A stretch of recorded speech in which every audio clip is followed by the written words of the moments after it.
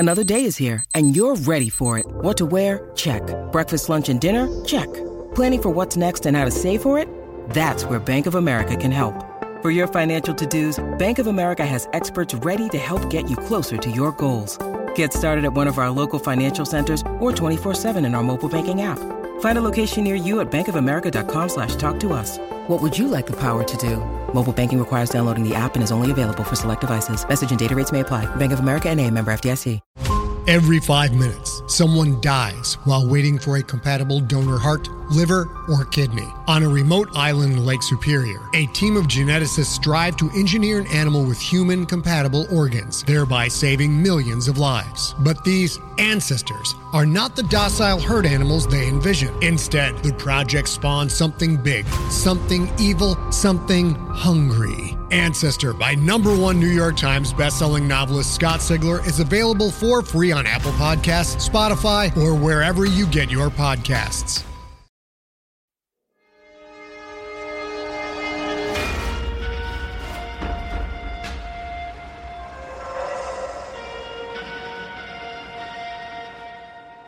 Hey everybody, welcome back to another behind-the-scenes episode for the patron saint of suicides. And once again, obviously, it's myself, Vince, and Alex on here. This will be our third and final behind-the-scenes episode for these.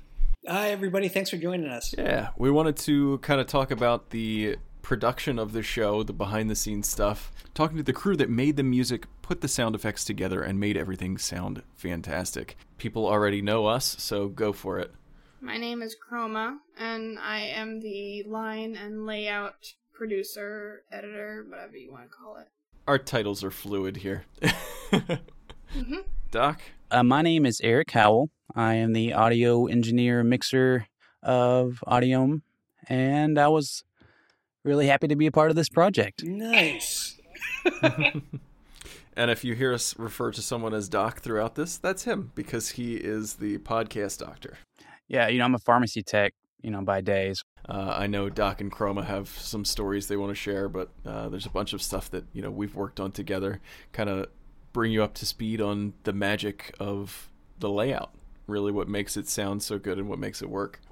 So I think the first thing that I had wanted to talk about that was like one of the very first things that we were super excited about from the beginning was the train sounds for these. Obviously, the show is set in California, and so, Doc, you found an actual, sound pack for trains from a local train yard around there, right?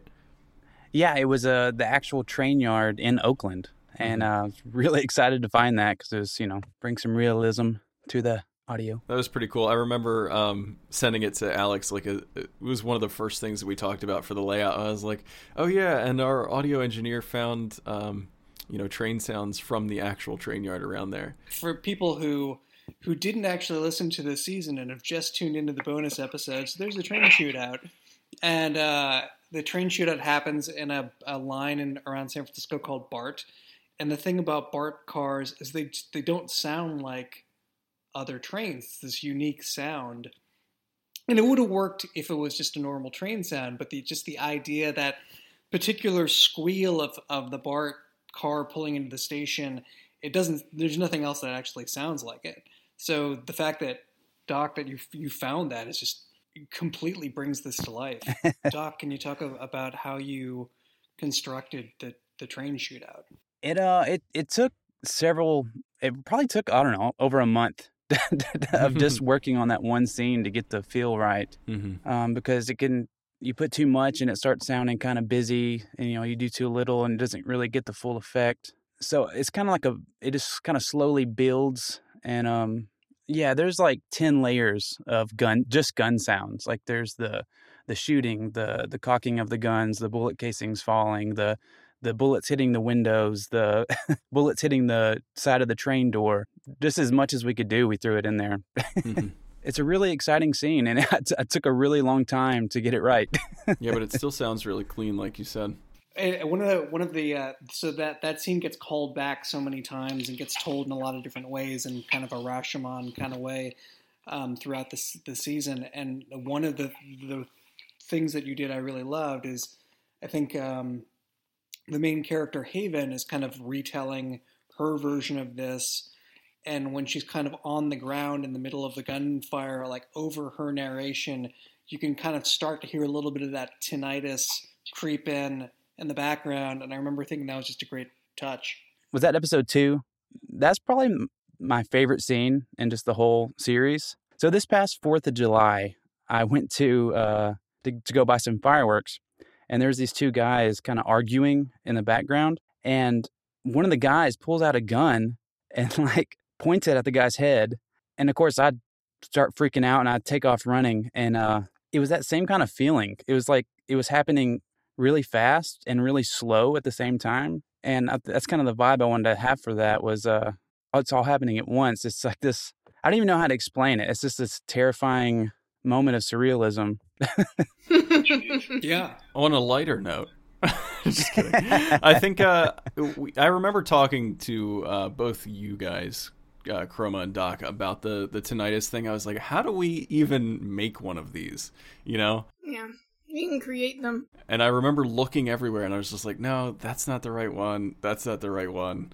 And I think you found the final one, right, Doc? Yeah, I think we went through quite a few to get the right one. It's surprising how many different like high-pitched squeaks there are. Yeah, because some of them are overbearing.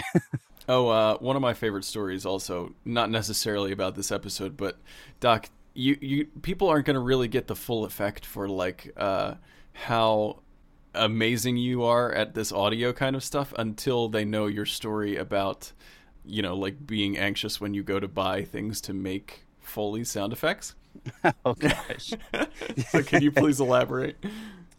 Yeah, just for example, like I had to make some teeth grinding noises for a different thing we were working on, and so I had to go to the store and I was walking all over looking for something for the perfect sound, and I ended up finding some pork rinds, and I bought those, and then I had to get some chain sounds, and I found this guy and that worked there. He was at like Lowe's, and I got him to cut me like a 1-foot piece of chain.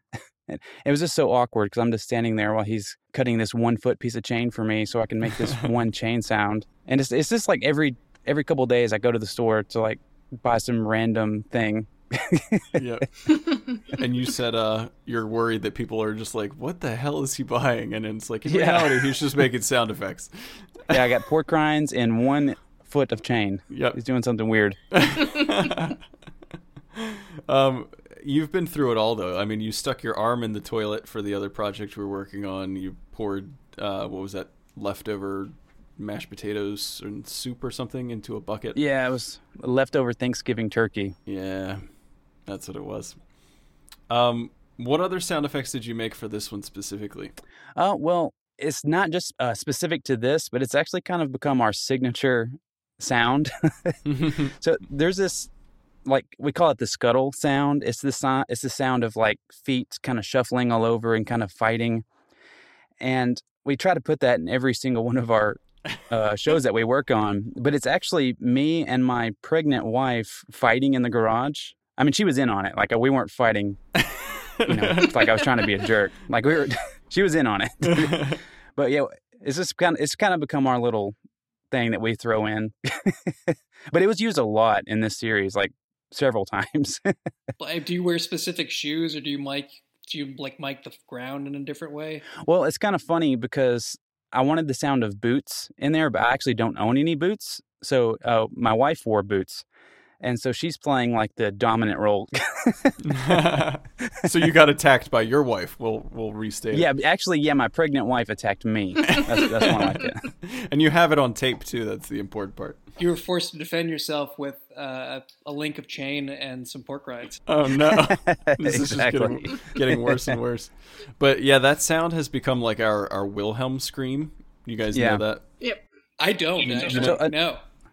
Chroma, can you tell that story? Oh, geez. And put you on the spot.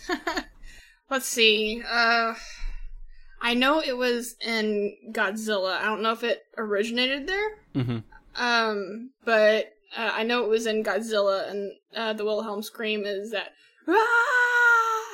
that you hear in almost every movie with like that requires a scream.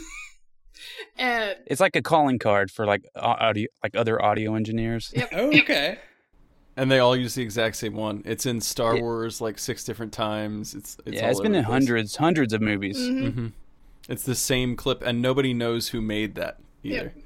It's just like a really funny, iconic thing, but this has become ours, apparently. It's in every Yeah. one of our audio dramas so far.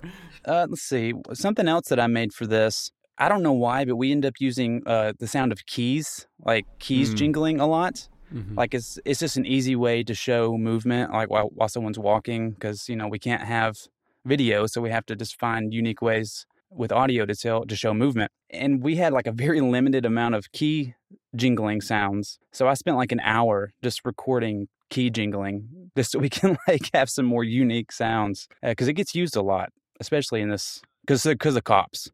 Yeah, we keep using, Yep. we keep having police officer characters in all of our stuff. Cops and keys. Cops and keys, jangly bits. God. I wanted to ask all three of you guys as kind of like the outsider. I'm actually fascinated, and I would imagine people listening to this might be too. So you guys are kind of audio media. So Chroma, Doc, and Vince, can you just talk a little bit about what your roles are and what parts of the show each of you work on? Who wants to go first? Is Vince there? Is Vince there? I was waiting for somebody else's to... No. Well, it starts with Vince. Yeah. it So does. he's like the producer. He's kind of like the head honcho. He kind of runs the show. Okay, we can all describe what the other person does.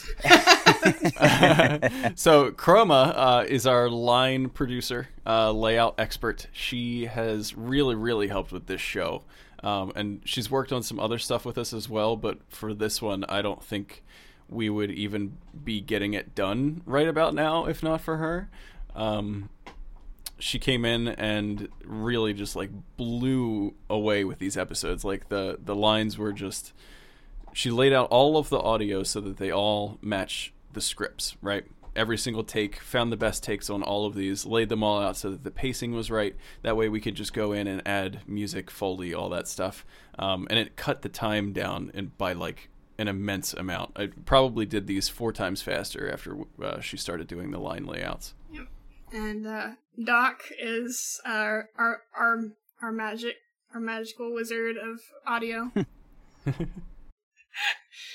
He's Thank Is that it? You're going to undersell him like that? no. I wasn't even done with let me Vince's. Vince does so much more. Let me stumble on my words for a second.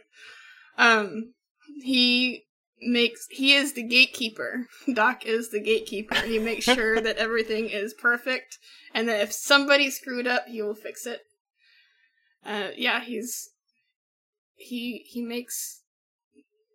a magical person. Excuse me. What is it? There's only Zool. It could be there's only Doc. There's only gatekeeper. Doc. Yeah. But no, Doc, he creates a bunch of custom sound effects for us, obviously, but then he'll also lay them out, adjust the pacing, add the Foley atmosphere, and then all of the actual effects to the tracks so that you can hear things. Like, we can put in a sound effect. Like, you could put in a bunch of lines with, like, some chairs and things like that, and a fan, but that doesn't necessarily make it into a living room. The thing that makes it into a living room is the reverb and the IR and everything that you add as actual effects on top of these sound effects and on top of the voices, so that the reverb matches for every character and it all sounds like they're in the same space even though they recorded separately. And so Doc goes in, adds all of that, matches the volumes, mixes it all together so that it sounds perfect and like an actual scene, and then he'll master it the entire episode so that everything is the same volume, everything is coming out cleanly and pristine.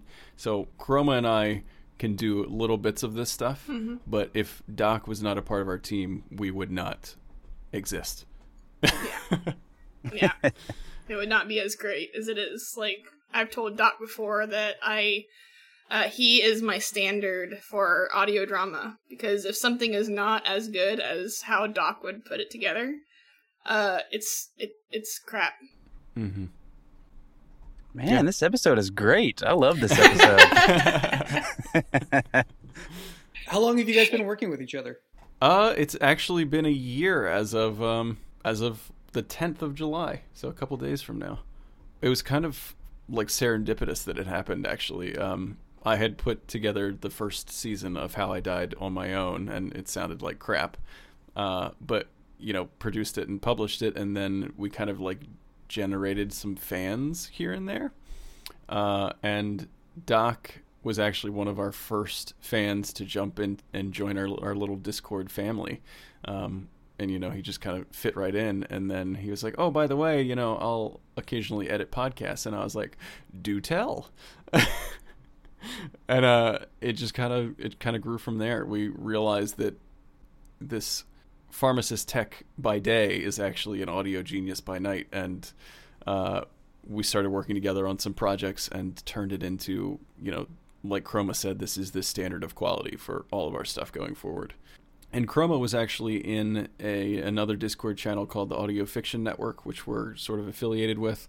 And we were talking in there for a little bit. She wanted to produce and make her own audio drama.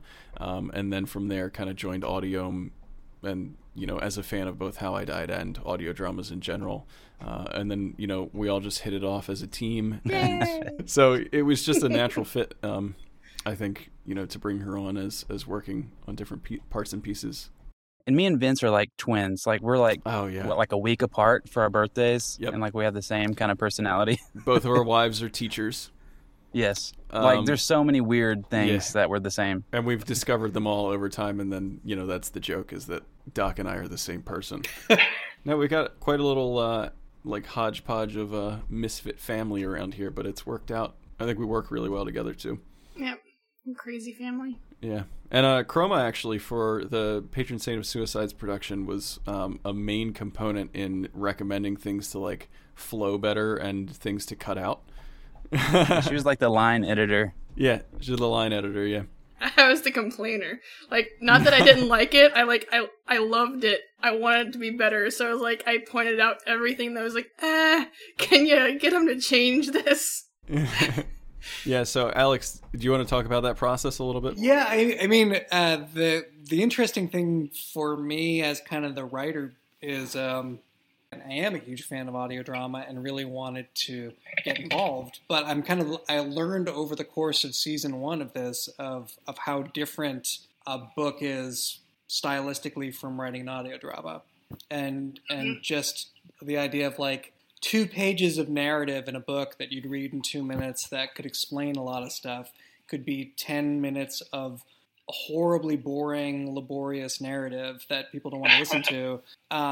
And just it feels like there's so much more of a role in pacing and kind of the balance of the different elements. And so I remember when we were first, I tried to cut, like, my process as a writer was just like cutting and cutting and cutting as much as I can without doing structural damage to the story so that people would be confused if they listened to it. But I remember, Vince, when we initially talked and when we started recording, there would be like episodes 1 and 2 definitely have like a lot of monologuing. And I think it works for this season, but also going forward, I'm realizing as we get into the later episodes, like for me, episode 10 is my favorite. And part of it is just the pacing and the balance of everything just works really well. And it makes me really understand how different craft writing for this medium is. Mm-hmm. But Chroma, I really liked your suggestions because, like, as somebody who's pretty new to this field, it sort of kept me honest of like, yeah, like the audience doesn't necessarily need to know this. Yeah. The first time I listened to an audio drama was actually when I was 10, and I used to listen to them obsessively in the car during like family road trips. And so it's something that I was familiar with. You have to trust your audience sometimes, like give them the sound effects, but sometimes just trust them that they're going to understand what's going on. That's a big thing, and that's one of the reasons why I say limit narration whenever you can, for whenever you need it. And that's part of the reason why I gave so much critique about it. That makes sense. Mm-hmm. And one of the things I like about the writing for audio drama that inspires me is, like, a lot of people are sophisticated enough to write for this medium in terms of, like, like after, I think it's Life After. Oh yeah, does a really good job of creating these audio blind spots in a way where you wouldn't have written it any other way for a book or for a TV show, because you're taking advantage of the fact that we can't see things in the way you're writing it. I think episode 10 like really does a good job of that. I think that the toilet scene is just like the perfect audio drama scene. Episode 10 is the best episode. And it was fun to put together. I was nerding out so much when I was putting that together. I was like, Doc, I cannot wait until you hear this. This is amazing. Yeah, that was a really fun episode. I remember I had never listened to so many toilet sounds to find the right ones for those in my life. That was really fun. You're a toilet expert now. I am, yeah, absolutely. Yeah. And then Fennel's actor, Kyle, like he did really well in making sure there was just enough drowning sounds. Yeah. Yeah, how did he do that? I don't know. I'm guessing he like asked him. Yeah. I mean, we can ask him. But yeah, that scene was very easy to put together because he made sure there was just enough of everything. It was phenomenal. I loved putting that together. Mm-hmm. Hey there, this is Justin Bartha. I made a funny new podcast, King of the Egg Cream. It has the greatest cast in the history of podcasts with actors like Louis Black. I'm torn by my feelings for two women. Bobby Cannavale. You can eat it, or if someone hits you, you can put it on your cut. Melanie Linsky. I wonder what these marvelous things are that look just like boiled chicken feet. Jason Ritter. I can break things and pick locks and kill people. Michael Stuhlbarg. The whole point is to inspire people that they should make themselves better. Ari Grainer. No, don't whet its appetite. What are you, an idiot? Me, Justin Bartha. That's not just any egg cream, that's a Lemke's special. And all narrated by the hilarious Richard Kind. This is the story of Harry Dalowitz and how he rose from nothing to become New York's King of the Egg Cream. So if you like funny true stories, come listen to King of the Egg Cream, available wherever you get your podcasts. Yeah, that was fantastic. I think Chroma was actually one of the driving forces behind our change to the finale. So if you're listening to this after you've listened to the main season, there was actually a 15th episode. So that we combined episode 14 and episode 15 into a single episode and reduced a bunch of narration and some kind of combined a few scenes. That way the pacing was a little bit faster. And we also wanted to end it on that final impactful scene with Haven as opposed to ending it with Blossom.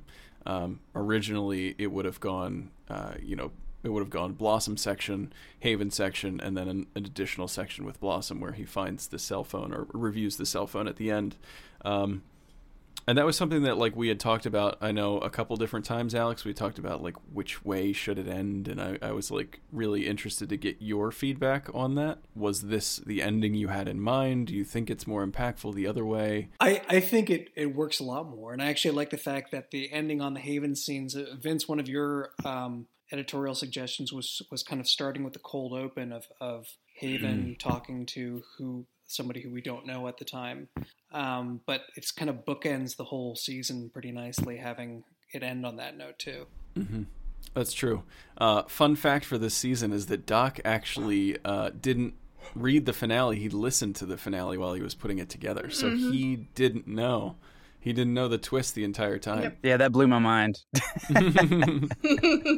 And so we were joking about it in the beginning. I was like, you've got to lay out Turo and Haven's lines on the phone initially. And he was like, okay, whatever, where's the scene, blah, blah, blah. I was like, oh, don't worry about it. You'll get to it in the end. Literally the end. And something interesting that, like, it was interesting to hear as we were working on this together is that, from Doc's perspective, he was working on this as it was going. So he put episode 1 together and then put episode 2, etc. And so he was like, oh, these characters are really interesting. Oh, Haven's kind of a fun character. And then midway through, he was like, I don't think I like Haven as much anymore. And then at the finale, he was like, okay, no, I like Haven again. Oh my God. I want episode 13. I was like, I hate Haven. I hate her so much. Oh my god. I hope she's the bad guy so Blossom can throw her in front of a train. And so I was very happy at the end. I do have to say, episode 13 has my favorite line in the entire series. Oh yeah? It's the lady in the hospital, and she says, "My mother's a witch. She enchanted my comb." I just love that line. Fun fact on that. So a long time ago, I was actually dating somebody who was in the psychiatric field, and I went into a hospital. I've been into a couple wings like this. And there was somebody sitting on the floor, and that's exactly what she said to me. Oh, wow. Wow. She was schizophrenic, and she thought her mother had enchanted her comb. And I thought that was a really interesting short way to see how, people with schizophrenia present in all sorts of different ways, but somebody who like has that level of delusion, but also at that level of interactivity, and that, like, the way I describe it with some people, it's like life is augmented reality. Like, they interact with all of us the way we would normally. They just see other stuff too. I knew there had to be a story because that was very specific. Yeah, that's true. It was really specific. Yeah, there's a lot of, like, I'm a writer, so like I pull bits and pieces from a lot of things. Like the scene of Haven running away from a bachelorette on stage, that actually like happened to a friend of mine who's one of the comics I interviewed to kind of get the background on what it would be like to actually be a live comedian. And he's like, yeah, it was really weird. I had to just dodge this woman the whole set. That's really funny though. Oh, something else I did want to bring up. Chroma, the teeth. Oh, the teeth. Or the tooth, sorry. The tooth. Oh, yeah. I was like, every single time that was coming up, I was like, why? So you kept asking, does this lead to something, you know? Yep. I was like, what does this lead to? Please tell me it leads to something, because every single time... All right, so this is a good example of, like, the difference between book writing and audio drama writing, where, you can go on asides like this, and they're, like, this weird little idiosyncratic thing that gives you a different facet of the character, and in a book, it'll read okay, but there's just no room for it here. Like this... In a way, like, one of the things writing scripts has taught me is the economy of language. And if it's not pushing the story forward, it shouldn't be in there. Like, there's no room for charming little tangents. Yeah, that makes sense. Yeah, it kind of takes you out of the story. Another thing that I nitpicked, I think it was taken out, was I said every single time, like, Haven said, "I think to myself." That's another thing, because, like, in written fiction and in books and novels, you kind of think of it like a journal, but whenever it's an audio drama, you're thinking it like you're in the character's mind. So it's like, it's weird for somebody to say, "I think to myself," whenever you're thinking that you're already hearing their internal monologue. Right. Yeah, that's true. Unless you're Louis Armstrong singing "What a Wonderful World." Yeah. That was a deep cut, Alex. Also, the song's going to be in my head for the next couple days. Well, there you so go. That's fine. Yep, I'm happy with that. I'm really happy we finally acquired the rights to that song for this show.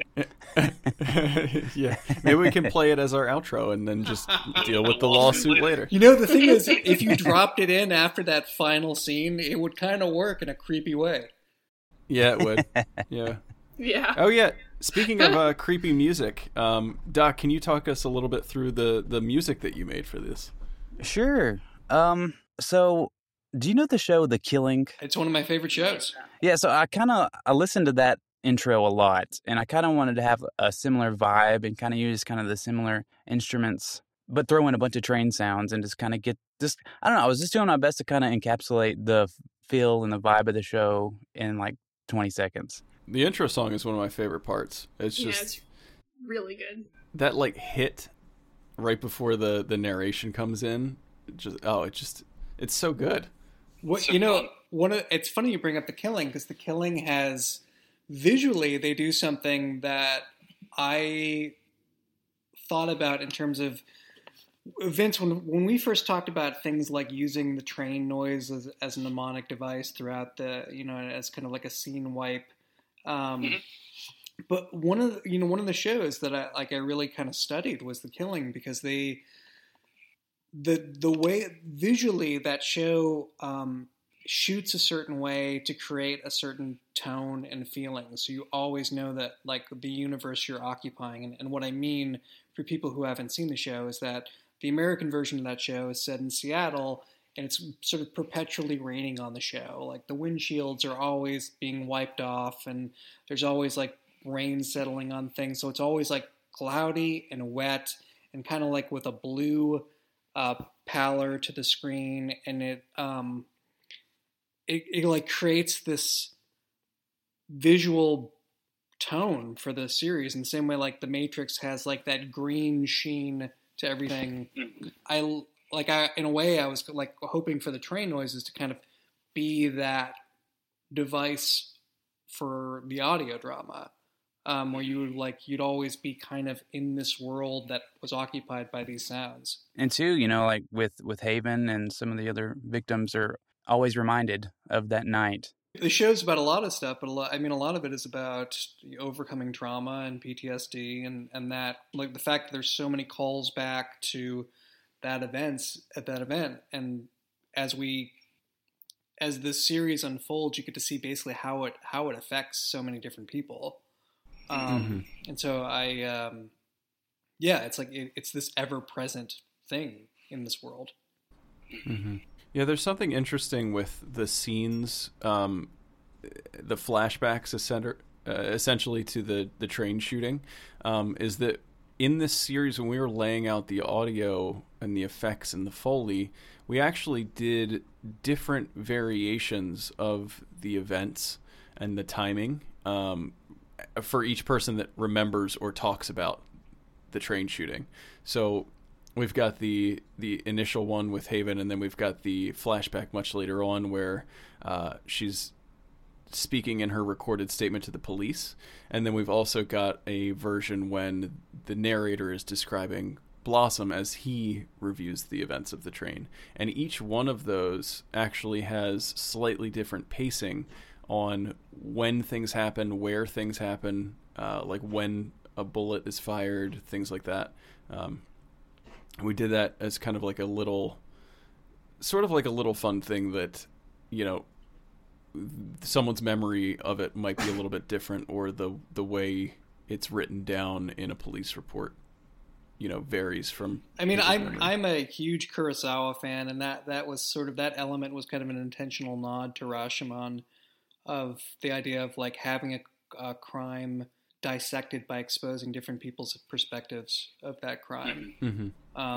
And you know, that comes in the way sonically it's been treated, but also like the way Turo sees his role in the crime is so different from how how Haven sees what happened to her. It's an interesting thing for me to explore, and especially like to kind of bring this around to the world that we're occupying today. Like it's interesting to see we're in the middle of a lot of cultural shift right now, and it feels like everyone's reading the same book and taking something different away from it. Mm-hmm. We're all seeing the same things that are happening, and yet there are people that have completely different perspectives on it. The fact that is such a human reaction is really interesting to me. From production side, the fact that you're able to kind of bring another facet to that through sound, I think is like even more powerful. Mm-hmm. It was really interesting because it hadn't occurred to me until we were like working on it, and then, you know, we moved things around a little bit depending on who was speaking. Episode 12 with Diego was probably my favorite episode, and I loved the sound and the way that the scenes differ from the rest of the story, because we intentionally left out a lot of things that we had added in previous scenes. There's no music in that section. There's not a ton of movement or background sound. It's just like a light buzzing, and then you've got some very subtle clothing rustles as well as chair slides. And putting that scene together was a lot of fun because we delayed some of the sound effects, or intentionally delayed some of the vocals, so that there was just a sound. Based on the way that you had written it, Alex, there were things like, Blossom may say something to Wesley, and Wesley doesn't respond right away, so we kind of left it like a pause, and then we added a slight chair squeak like he was sitting backwards or something like that. And for me, I think that was an impactful section because, like I said, it differed from the rest of it, but also we really used silence as an advantage there, whereas there isn't much in the rest of the show. And then obviously you get to Diego's death at the end of that one, and just, it was Doc's call there to remove the music at that part and just kind of let it fade out into silence. I really liked that. I don't know why, and this is going to be a deep cut for a lot of people, and most people probably haven't even seen this, but I used to, back a long time ago, I actually watched the show 24.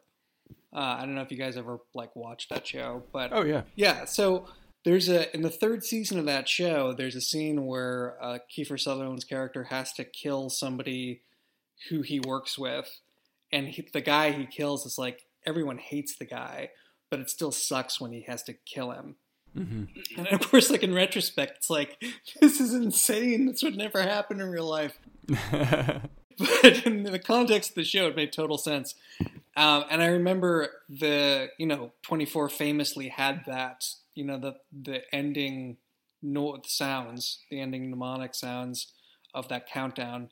And I remember that was the one episode where they didn't have it because the shock of that guy being killed at the end of that hour was so, they just wanted to let that hang in the air for people.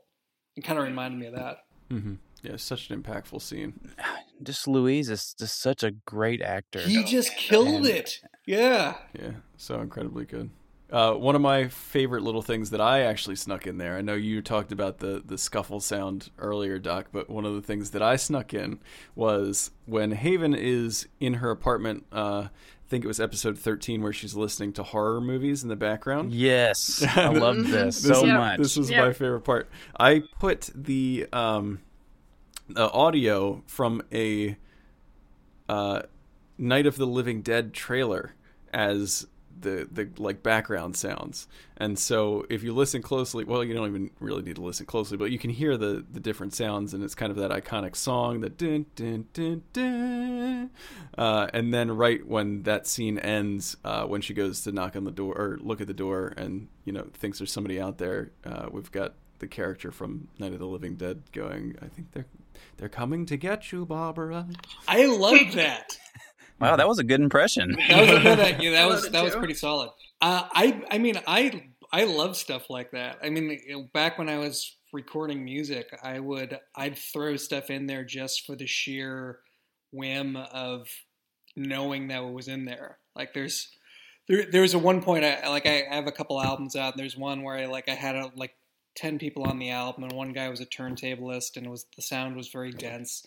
And at one point, I was it was a part of a song where we're throwing everything in the kitchen sink in there, and I was like, I want to have a chicken in here. And so we went over and we had to find the right chicken, and so I just wanted a chicken on the song, and it's kind of buried below the mix, but it just cracks me. It's the juvenile 12-year-old boy in me gets a real kick out of the fact that it's there. It's so funny. So I'm a huge nerd, and I love Pokemon a lot. And I used to make these Pokemon audio dramas, and one of the scenes where there's another comedian up on stage, kind of doing his bit, is actually something I pulled from that. It's a Pokemon guy, kind of in the background. Yeah, I forget. I think that was episode 12, 11 or 12. I think so. But I didn't know that you put that in there, and I remember pulling up the mix to make some changes to it, and then I saw this. I made a note, and I saw this file, and it said something Pokemon conversation, and I was like, Doc, what is this? And then we played it, and I was like, oh, I get it.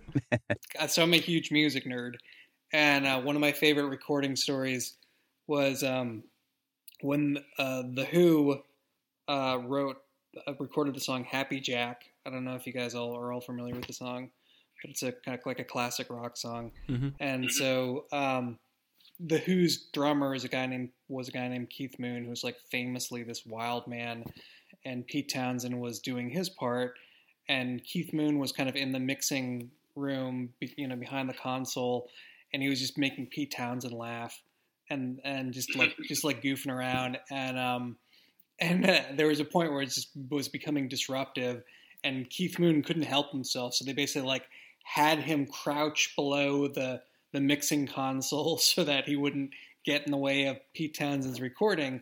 But even with that, Keith Moon kept like poking his head up like a gopher, so just to fuck with Pete Townsend, because he just couldn't help himself. And at the end of that track, there's at the end of Happy Jack, you can hear Pete Townsend say in the background, "I saw ya," and it's him pointing to the engineers saying like, "You're busted," and they kept it on the album. And I think like stuff like that is amazing, because it's just like it proves that this isn't like pristine work conditions, that this is a very human, sloppy thing sometimes. And there's some of that I just love, because it makes it human. That's amazing. That's a hilarious story. So I'm actually pulling up one of the mixes right now. I want to say episode 1 had the most sound effect tracks. Yes, it did. That was it by both of your recollections. Do you think that was the highest? Well, I know it's that one, because every time I pull up episode 1, like my computer is like trying so hard to keep up. It freezes. Yeah, it's like trying to crash, because it's just such a huge project. Mm-hmm. Yeah, I want to see how many audio tracks we have in here. Our record, I believe, was like 150 from a How I Died season or episode. So let's see. Wow, it's still loading, so you know it's huge.